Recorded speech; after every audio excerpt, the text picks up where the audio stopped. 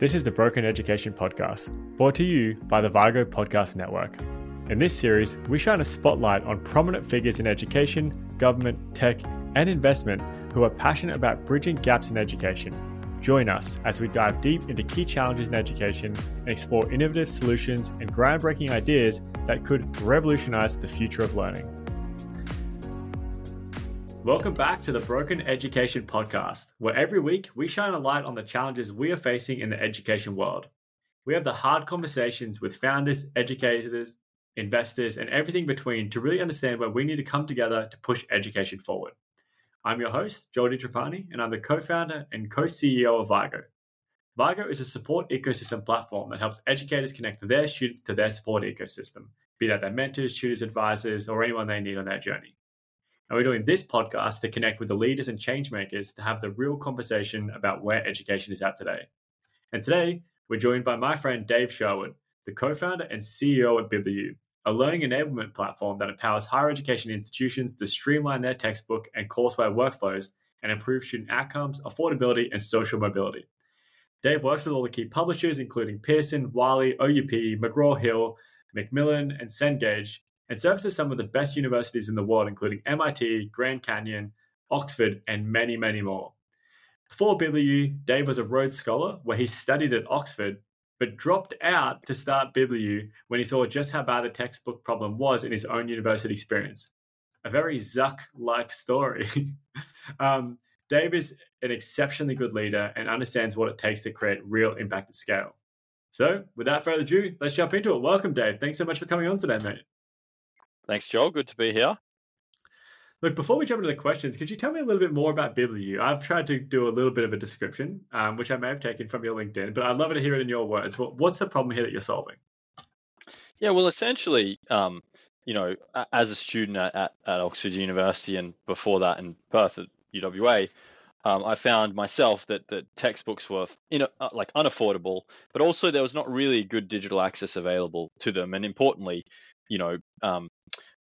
there were lots of things software could do to make the student experience and student engagement and student performance better that just weren't being utilized. So essentially, BibliU is built to address those challenges. And consequently, as often is the case as a business grows, we've not just tried to touch on the student experience, but we've really tried to go deep on the institutional experience and the workflows as well, which are really important for all B2B businesses.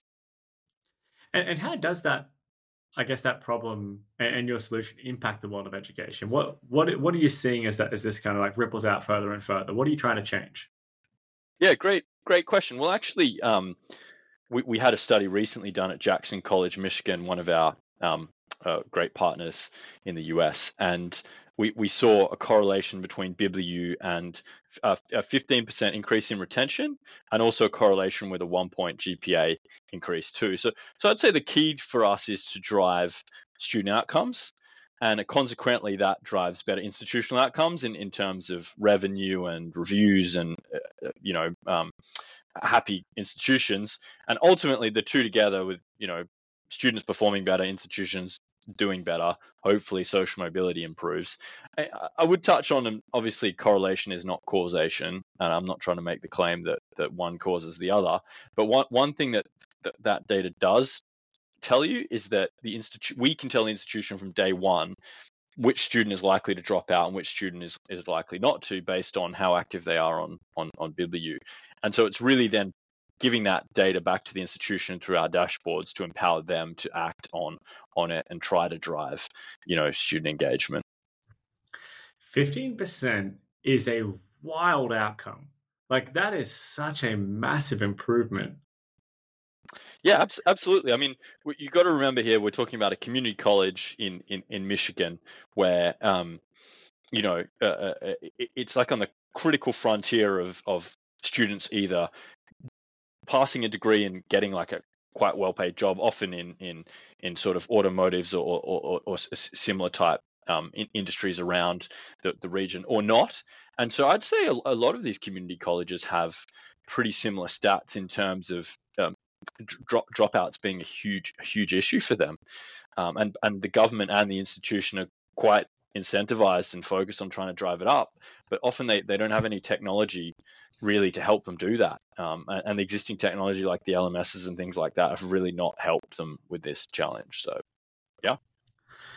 Man, it's just like so inspiring to hear just how much technology can change the experience for people. You know, like 15% is such a big number. And just think about like the amount of lives that are getting changed there just by having access to this kind of system is wild. And that's why we love doing this show, because we get to see that there are problems here, and technology is such an easy way to solve them, or it can be such an easy way to solve them when we actually, you know, I guess like partner with universities and implement in the right way. But I guess if I take a step a little bit further back, you know, your career to date has been pretty exciting. You know, like getting that Rhodes Scholarship, going to Oxford, that's like a dream. But you were very much on like a science path, and then a politics path, and then something happened, and now you've just gone straight down education. Like this is it, and you dropped everything to go down and to dedicate your life to helping others. What happened? What were the experiences that have led to that? Yeah, it was a bit random, really. It makes more sense, I suppose, if I piece together the sequence. So at UWA, I wanted to be a researcher in chemistry. I did a funny honors on bees and their reproduction and nanoparticles, but basically didn't like lab work and decided that sort of life wasn't for me. And frankly, I wasn't very good at it. But just by pure chance, a friend and I, Trav, had set up a charity to do free maths and English tutoring called Teach, Learn, Grow. I'm still on the board of it now. So we were 19, but we didn't set out to set up a charity. We just did a volunteering trip to a rural school. We're both from rural areas, as like a give back, because we felt we should try and do something positive that's not just like studying and drinking and partying or whatever you do at university, right? But that week, which was just a one-off thing, was so fun and such a positive experience. And we personally were tutoring as well. We were coordinating the thing, but we were tutoring. That I think I got hooked, not necessarily on education, but certainly on like impact and a product. The product, obviously, tutoring in this case, and running an organization, and so scaled that quite a bit.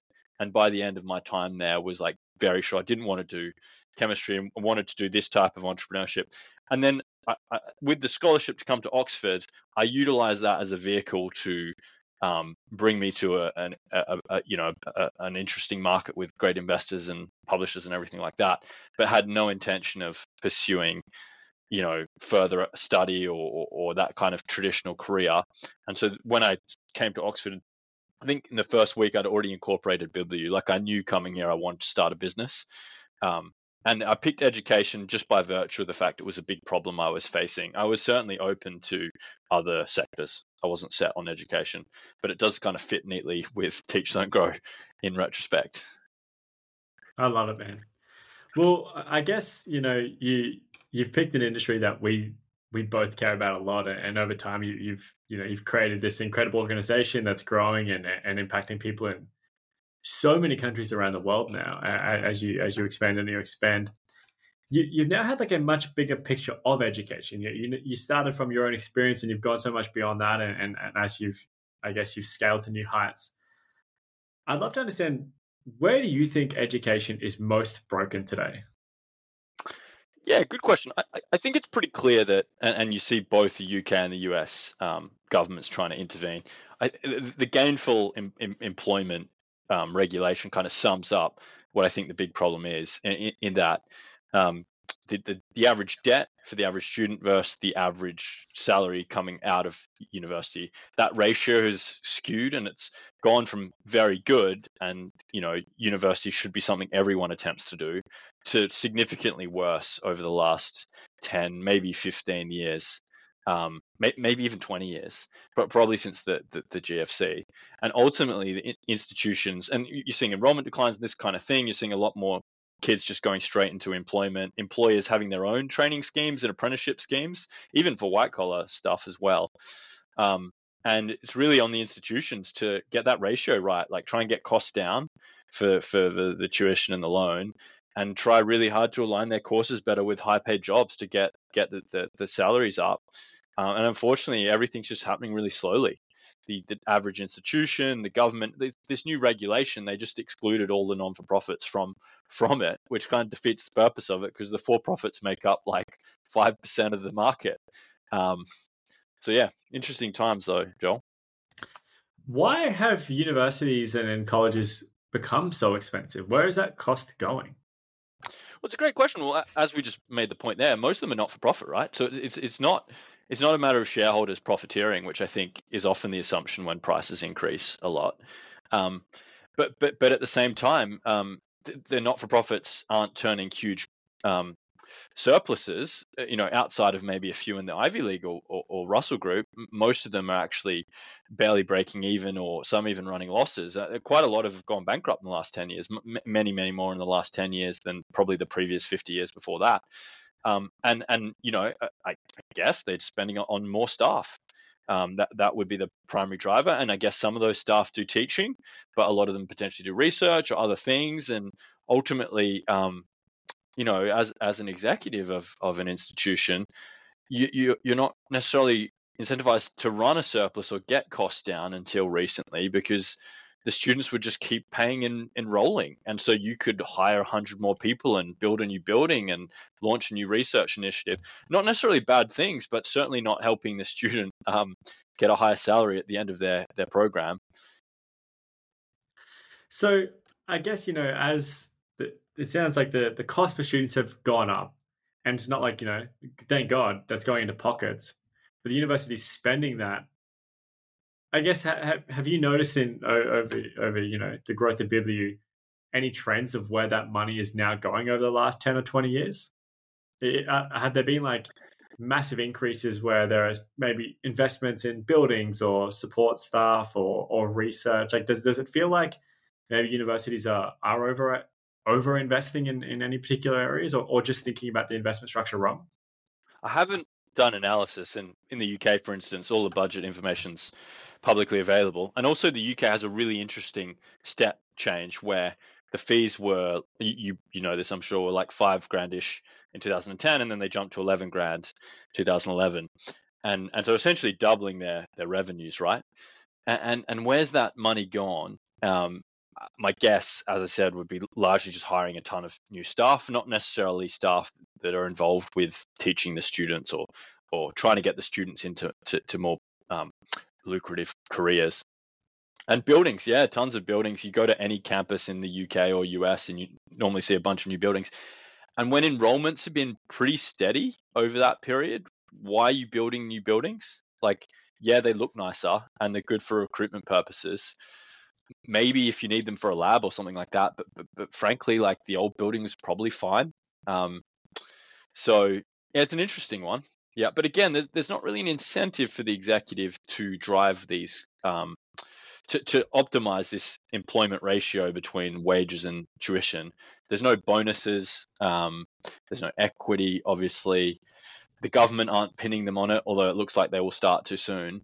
So where was the incentive for the executive to do those things? I think the executive have been historically much more focused on research. And I'm sure a bunch of this extra money has gone into useful research, which is great, but at the expense of, graduate loans and salaries, maybe not quite. Maybe they've pushed it too far, potentially. And I guess, if we do boil this whole problem down, it does feel like maybe what we're going to narrow in on is this incentivization for executives there. So I think that's a really interesting one, where the prices have hiked, the costs have hiked as well, but the outcome for students hasn't hiked, and it's because the executives haven't necessarily been incentivized to grow and change and reshape the institution for that one fundamental outcome, which most people are choosing university for. Well, I guess, if that doesn't change, if that incentivization structure doesn't change for the executives and for the universities, what's at stake? Where do you see the world going and the HE world going? Yeah, I think you see it already, particularly in the US. Enrollment decline has been very significant since COVID, and it's partially being offset by the fact they have more 17-year-olds coming through the system, the dual credit side of the equation. But that's not really that's not solving the problem. That's just lucky that there are more 17-year-olds now than before. What you're trying to solve for is a percentage of any age cohort that actually goes to uni and passes and gets through. Yeah, I think ultimately big decline in enrollment because people will start deciding economically it's not a good decision to the point where people might be declining degrees that actually are economically a good decision because they're kind of broad brush painting the sector as not a good decision for them. Whereas historically, as you know, pretty well, any parent like thinks it would be good for their kid to go to uni because of the economics. So I think that kind of brand could be tarnished, and ultimately lots of bankruptcies and consolidation in the sector, which again we're already seeing. So I think it's really an existential crisis for the majority of institutions.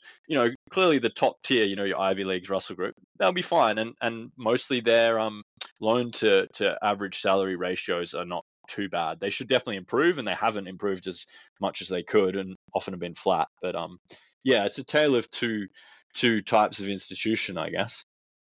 Yeah, it feels like maybe institutions with, I guess, who are selective about their students and have that enough brand, they can kind of keep that value there on the end, because when someone's selective on the way in, it generally means that students are selective about their jobs on the way out, and just because that brand can carry so much weight.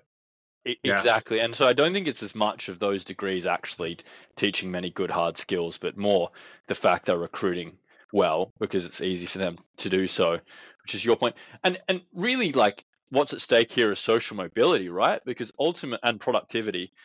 Ultimately, unis help people move from the lower economic groups to the upper ones, and help us as a society all earn more money on average by productivity increases. And if people stop going to university and you're getting a high paid job at Amazon directly, I'm not sure necessarily social mobility or productivity move in the right direction. Maybe they move in the wrong direction or stay flat. So I feel like people not going to university is not actually helping society either. It's just a rejection of a certain model, I suppose. Yeah. Look, this is one of my favorite questions I love to ask, I guess. And I still don't have the right language to ask it, so I just have to re-explain myself. But, if we were to just completely ignore some problems, what problems would cause universities to go extinct in 10 years? Now, I know we both don't think that's going to happen. I think universities will change. But what problems would be so severe that they would cause a university to go extinct? Yeah, and I think it depends how you count extinct. I think I can't see a scenario where a Harvard or an Oxford is gone. But if we say 75% of them are gone, universities, that's close enough. I think that's devastatingly close to being extinct.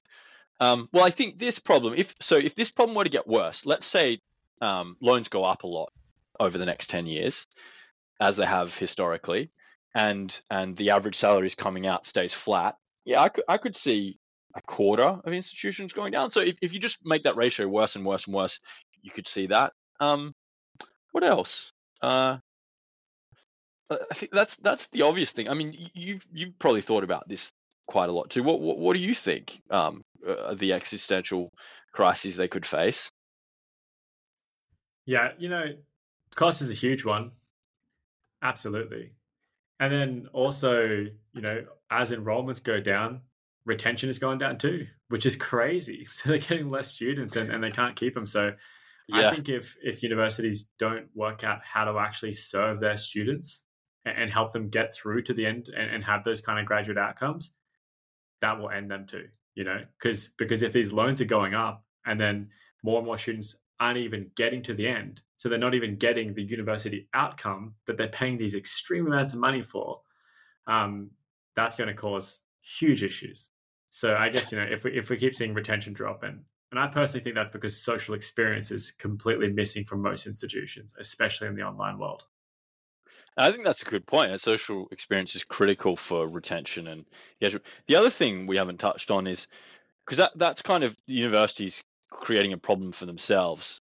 But the other side of it is technology, and not necessarily technology, but just new entrants and new universities doing things much better and taking or non-universities. So Lambda School, for instance, they are free, except they take, I don't know, 10% of your salary for a few years, and they try to train you into becoming a software engineer, right? And so that's where the incentives are perfectly aligned between student and institution. And I definitely think we could see more of those type of models coming through, more like online software type models, etc. Yeah, it's an interesting time, and the two go together, right? Like the worse the engagement, the employment outcomes are on the university sides, and the better they are on the non-university side, the more people will leave. I think part of it is like, if you think of a Lambda school like that, they should probably be given degree awarding powers. Like if you're getting employed by Google as a software engineer, but it took 6 months, how's that worse than getting a computer science degree from a university and then not getting a job at all? So I think part of it is the government needs to embrace the new tech players and give more of them and more employers degree awarding powers, right? So I guess another challenge I actually see here that you brought up for me is that all of these new educational institutions and old schools that we see coming along, they have such a tough time when they actually want to work as a university or like a registered higher educational institution. And the government makes it so hard for them. So like one of my two favorite schools in the world would be Kibo School, which is based out of Africa, or Minerva, which is based out of America. They do, amazing jobs at giving different kinds of education to students, which I absolutely love, and the graduate outcomes are exceptional. But those schools, they're not allowed to just start as a university. They have to like partner with existing universities, use their license, and like do that for a few years, get some proof points. And like the system is so broken that it doesn't allow for these new systems to come in. So I do think what's going to happen is that if the government doesn't allow for this and make it easier for new entrants, they're just going to get completely bypassed, and the government's going to have no say and have no input on how students, I guess, are going to take their own educational journey into their own hands. It's a really good point. Though I do think the degree awarding power is such an influential thing in the minds of parents, particularly, but also kids, that like for this transition to happen en masse, away from a more traditional provider to a new provider, they do really need to give the degree awarding powers to others. But yeah, no, I'm with you. If they don't, like the government's reducing their influence. For instance, the UK only opened up to for-profit universities in the last few years. Like they weren't even really allowed before so then. Recent. Yeah. And so BPP and Uni of Law have been around for a long time. They had some special license, I think. I think it was about 10 years ago that the UK government was like, okay, we'll allow, more entrants in that aren't not-for-profits, because you don't really get new not-for-profit entrants, right? Anyway, so yeah. Wow. Well, look, let's we'll bring this one to a close, and just with my final question: if you had one message you could deliver to any world leader about education, who would you choose, and what would you say? Well, that's a good question. Well, I think that the leader with the most power is the US president. So you could have the most impact by speaking to them. I wouldn't pick any particular president. The sitting president's always the logical choice because they're in power. And in terms of what I would say, I think really it would be a lot of what we've talked about, Joel. Like they need to basically only pay institutions where the loan to average salary ratio is good, or set up an incentive structure where you get more money for those students and less for others, etc. And therefore you really focus the execs' minds and incentivize them correctly on the right outcomes. And you make it really easy for new entrants to get degree awarding powers whilst maintaining quality standards, etc. The US has a pretty robust for-profit space, but it's been declining actually the last 10 years, not increasing. So I think they're the key things, and just ultimately they need to remember that if they want to improve productivity and create better, wealthier, happier, healthier societies, they need to make K-12 and higher education a massive priority and reform both of them, right? So, yeah. I love it. Well, we'll deliver it, We'll get in front of the sitting president. We'll have him, we'll say, Dave Sherwood said this. And they'll listen. Well, look, we've come to a cut-off point here, and we'll wrap this one up. Yeah. But Dave, thanks so much for coming on today. I love our conversations. I'm glad we got to record one of them. Thanks for sharing your stories, your advice, and your visions for the future. This has been another episode of the Broken Education Podcast. Thank you for listening, and if you'd like to stay up to date, please subscribe using your favorite podcast app or go to LinkedIn and hit follow on the Vygo page.